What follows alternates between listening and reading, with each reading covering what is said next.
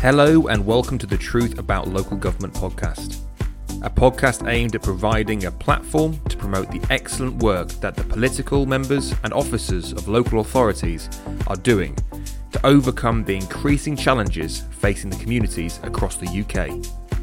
Additionally, we will be promoting the wide array of career opportunities that exist within local government. We hope this podcast will help drive engagement between the public and local authorities across the UK. You've been doing at the council some really innovative pieces. I wanted to spend a bit of time before we go on to talk about your role at Solace, talking about some of the really impressive things that has been happening.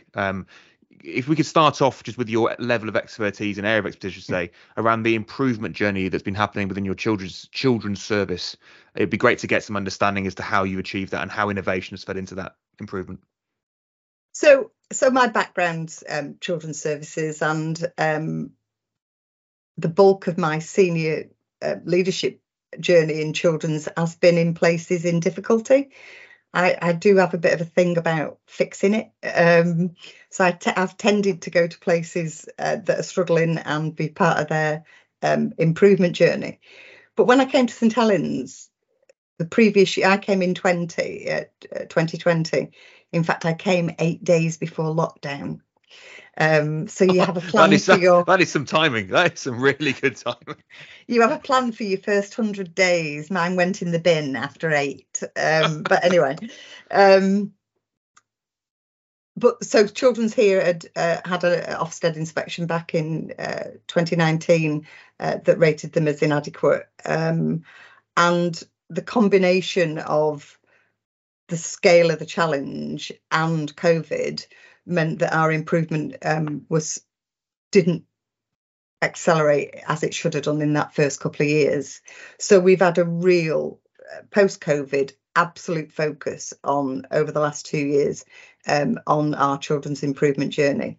And I think we've reflected on how we did it, because we went from inadequate to good. We leapfrogged requires improvement, and we pole vaulted to outstanding for care leavers, which is absolute testimony to the staff, the managers who have worked their socks off and have been brave and bold in doing things differently. Who it wasn't going that well for. So what have you changed, Kath? Some of the same people, some are not. I think the difference was, I don't think it's uncommon for people services, particularly children's, to be a bit of an island in councils. And actually, that you can't deliver the improvement at pace as an island. So I think one of the ingredients we've reflected on that really worked for us in St Helens in that improvement journey was it was a whole council approach. It was everybody's business to get services for children, vulnerable children, to be, at least good. It wasn't a children's services problem to fix. It was a council problem to fix. But also it was about really stepping back, and one of the sort of the catchphrases, the phrases that were coined here was being brilliant at the basics. So get your foundations right.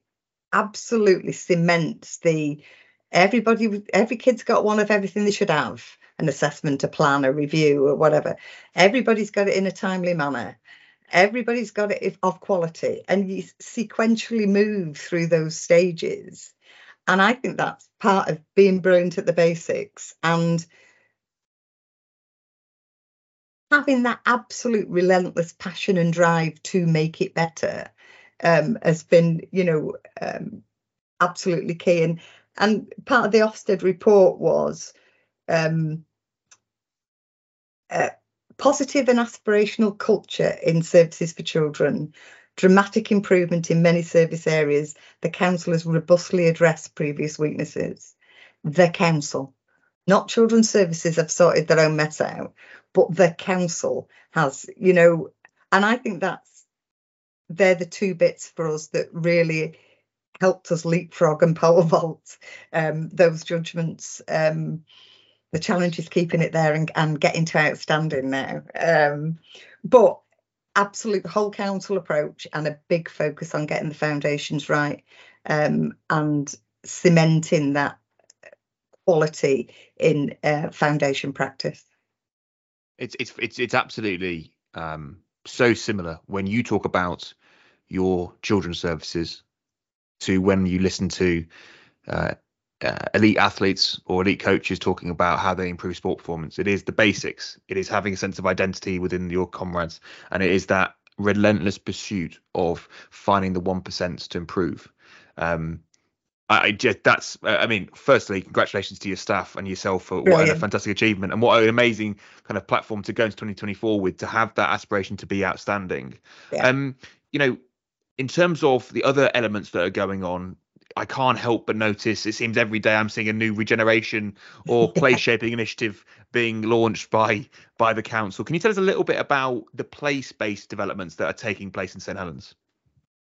Well, I suppose that's it. In the sort of fast approaching 4 years I've been here, bearing in mind a big chunk of that was COVID, and everything that's done to the regen industry and growth. But we've had an equal focus on the people side, as well as focusing on the development and regen of the borough. So I think a key role of councils is that strategically planning to change and evolve the place. I think we've got a big role in place shaping and creating those right conditions for investment and for economic success. That's our long-term solution in terms of managing the demand on children and adults, you know. So our sort of vision for St Helens is to improve the long-term economic resilience of the borough and address some of those long-standing issues around poverty, primarily caused through poorly paid employment. We don't have a big unemployment problem. We have a big in-work poverty problem. So over the last 4 years or so, we've probably done more than the borough had done in the previous 20. Wow. I wonder they're tired. This is why everybody I see looks tired. We've got an amazing programme of delivery. We secured town deal funding, we secured levelling up funding, as well as a wide range of funding via Liverpool City Region Combined Authority. And our politicians have been really ambitious for the borough. This isn't just an officer thing. This is an absolute hand in glove officer and politician vision and ambition. And I suppose it's a bit of what I was talking about earlier. You spend a lot of money, a lot of time and a lot of energy investing in individuals, families, groups in society, but actually the long-term fix is the place, and the economy of the place. So we've got two primary town centres, both of which are in the throes of major regen schemes, long overdue, I have to say. Massive large-scale employment site, which is Parkside, which was an old colliery. 30 years since the colliery closed, and only now are we and that's the biggest regen site across Liverpool City region, and has got national significance as well as northwest significance. So we've got ambitious master plans for both of the town centres. As I say, we've got external funding. We've been looking at, and we've invested as a council. So more than 100 million of our own money, as well as levelling up and town deal. Successful CPO, never a pleasant thing to do, but often necessary in record-breaking time. Long-term partnership with English Cities Fund, which means we can move from plans to delivery really quickly, which we've demonstrated, I've got to be honest. Part of the town centre, St Helens town centre, sustainable offices, internationally branded hotel, family homes, new market hall. So town centres aren't retail anymore. We've got retail parks for that. We've got Amazon for that. We've got town centres are about the place and experience. You know, it's living alongside, you know, some retail and a more leisure opportunity. One of the things we're probably most proud of is glass futures. Mm-hmm. So our history in St Helens is glassmaking through Pilkingtons, and we've got through Glass Futures the world's first research and innovation centre to decarbonise the glass industry. Wow. Which is, you know, it's our history and it's our future. And that development has moved in record time from an idea to being physically built and currently being kitted out. So it's the start of the green industrial revolution in St Helens, really. So we've got a life science investment zone, which will bring city region scientific research strength with our borough's manufacturing sort of prowess into groundbreaking research, onshore manufacturing that we lost a long time ago, really. So I've never been as excited as it's incredibly busy. It's very busy, but what I really do we've think it's very. We've also got Freeport status for Parkside. Amazing. So, you know, we've absolutely got it all to play for. Together with a whole host of one of the largest brownfield housing developments in the region. We've got a garden village coming online.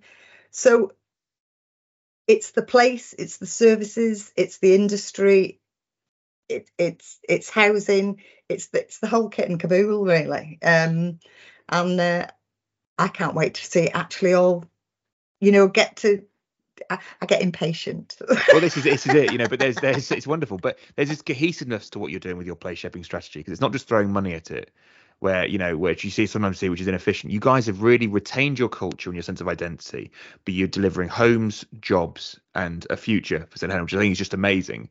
But that isn't possible without an organisational culture, you know, in terms of the organisational development that you've been doing with your people. Can you tell us a bit about that? Because that's equally as impressive, and maybe sometimes can go a little bit unnoticed because it's not coming out of the ground. It's a quite a change, as it were. So when I came to St Helens, there'd been a LGA corporate peer review the previous year that wasn't terribly complimentary, I've got to say. And one of the issues within that was about the organisational culture. So St Helens had been very traditional. It was very hierarchical, and it was a bit of a culture of fear, I suppose, within the organisation. You know, don't put your head above the parapet, don't speak up, don't rock the boat, keep your head down, all that sort of, and that for me just stifled innovation. It restricted productivity, and it created a done to rather than a done with culture. So one of the key priorities for us, and a massive challenge during lockdown, trying to shift that organisational culture on Teams because everybody was at home. So we invested in our OD team. Well, we didn't have an OD team, but we created an organisational development team. And I think we've reflected on how it's been as successful as it's been. And we recruited culture champions from across teams and services right across the council. So, and they co-produce with us our sort of organisational values and behaviours, our bonds for working together at St Helens. We developed engagement surveys, focus groups, and massively invested in internal communication and engagement. And we're not the finished product by a long way. We've still got much more to do. but we are in such a better place than we were. So, and I've got to say, one of the things we introduced was NAF title, but a chat with Kath. So it's on Teams, it's dead accessible. You sign up, you tip up, it's for an hour, hour and a half, and ask me anything you like. So it was an opportunity to do a bit of myth busting, a bit of get it from the horse's mouth, tell me what's worrying you, put stuff on my radar, ask me what you want. You know, if there's a comms gap somewhere, ask me and I'll tell you. And if I see that in my diary, I think, oh, that'd be great. I was going to say, was that not? I mean, firstly, incredibly admirable to be so available to your people, and clearly that's why. If you look at the improvements that's happening, it's because you're a very available leader. Must have been quite exhausting though to be that available, or did it something that comes very natural to you and you get energy from those interactions? I've got to be honest, when I first started doing them, I was a bit, oh my God, they're going to ask me stuff I don't know the answer to. I'm going to look like an idiot. But actually, it's quite remarkable how much is in your head. You know, how much you absorb as you're going along, sort of thing. And I'm dead honest. If I don't know the answer, I'll go away and find out and I'll let you know. And if I do know the answer, but I can't tell you, I'll tell you I know the answer, but I can't tell you. But I'll tell you when I can tell you. You know, but lots of engagement. It's not just about me. It's the whole ethos of the organisation. So direct engagement in people's place and corporate, big investment in training. The culture champions have been an absolute godsend, because there are temperature tests, there are test it out with them, there are conduit messages back up and down the organisation, and they've had a massive impact, and they've got a really crucial role. We don't do anything without talking to them anymore, because they're our engagement piece, really. We've developed annual staff awards, regular staff surveys, pulse surveys, managers network. So there's a real richness to the engagement, but there's still much more to do. We're not the finished. We're not at destination. I'm not sure we'll ever be at destination, but it feels like a place where our workforce is valued, supported, engaged, part of the design of what we do and how we do it. And that brings real richness. What we do and how we do it is much better because we co-produce that with our staff. It's really, really interesting. I was just, as you were saying that, I was thinking about just how powerful the changes that you've made since you've come in have been, and that's clear by the results. Do you have to do a lot of self-development to be in a position to make those informed decisions, to make the suggestions, or is it literally just you're who you are, and that's what felt right? I mean, does it? What I guess I'm trying to get at here is, for those listening at home who are listening to very impressive chief executives talk about the amazing things that are taking place, how do you develop yourself as a chief executive? I suppose I think first off, it's not just me. I've got the best senior leadership team in the world.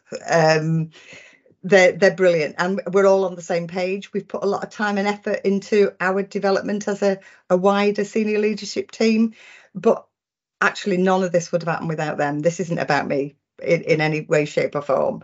But I'm a big fan of giving back. I've had a very positive and successful career in local government, so I'm a big fan of putting some stuff back.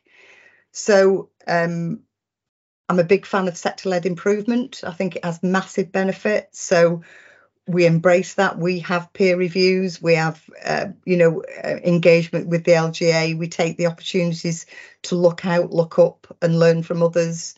We take the opportunity to share our learning with others. And I'm also quite active in Solace. I think since I've been a senior leader, Solace is a fabulous opportunity, an organisation to support senior leaders in local government, their development programme, whether that's Amplify which is a relatively new programme for colleagues who are looking for advancement or promotion in local government development opportunity currently for underrepresented senior leadership levels.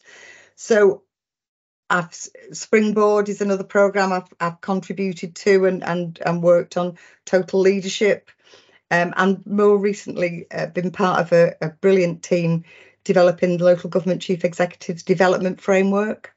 So Ignite is a programme for serving chief execs. I've been part of that programme, and coaching and mentoring. So I've been really lucky throughout my career in that I've been able to access through the system mentors. So when I first became a chief exec unexpectedly, the first thing I did was make contact with a serving chief exec to say, can you mentor me? So I needed somebody who I could pick the phone up and say, what the bloody hell do I do with this? Or, you know,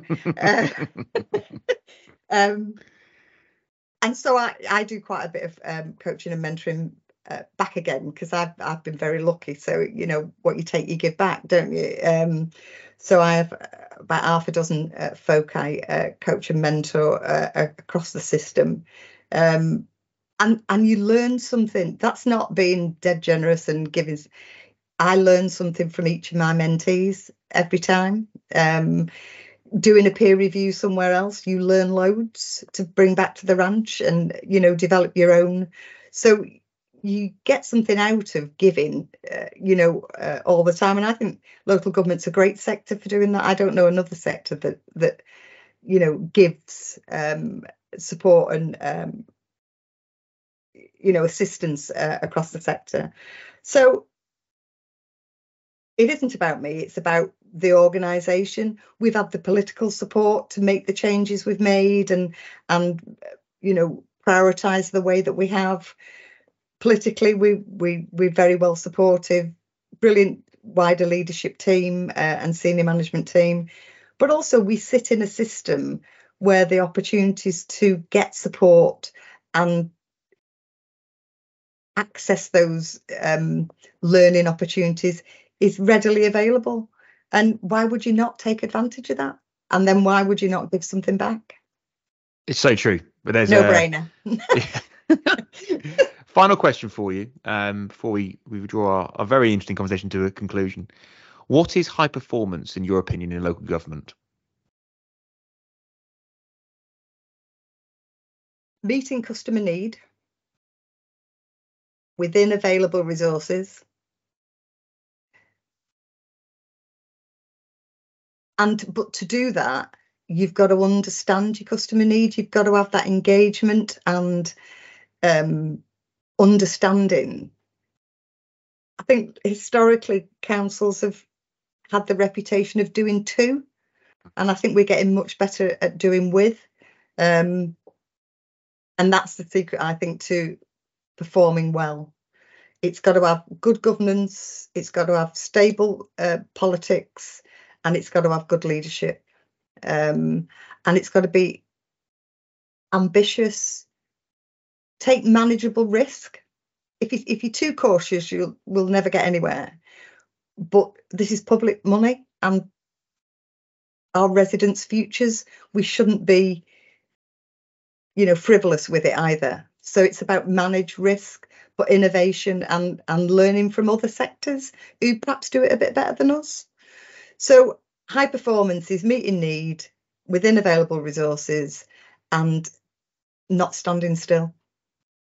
I love that. Kath, thank you so much for your time. It's been lovely talking to you. Very nice. Thank you very much for the opportunity. All the best.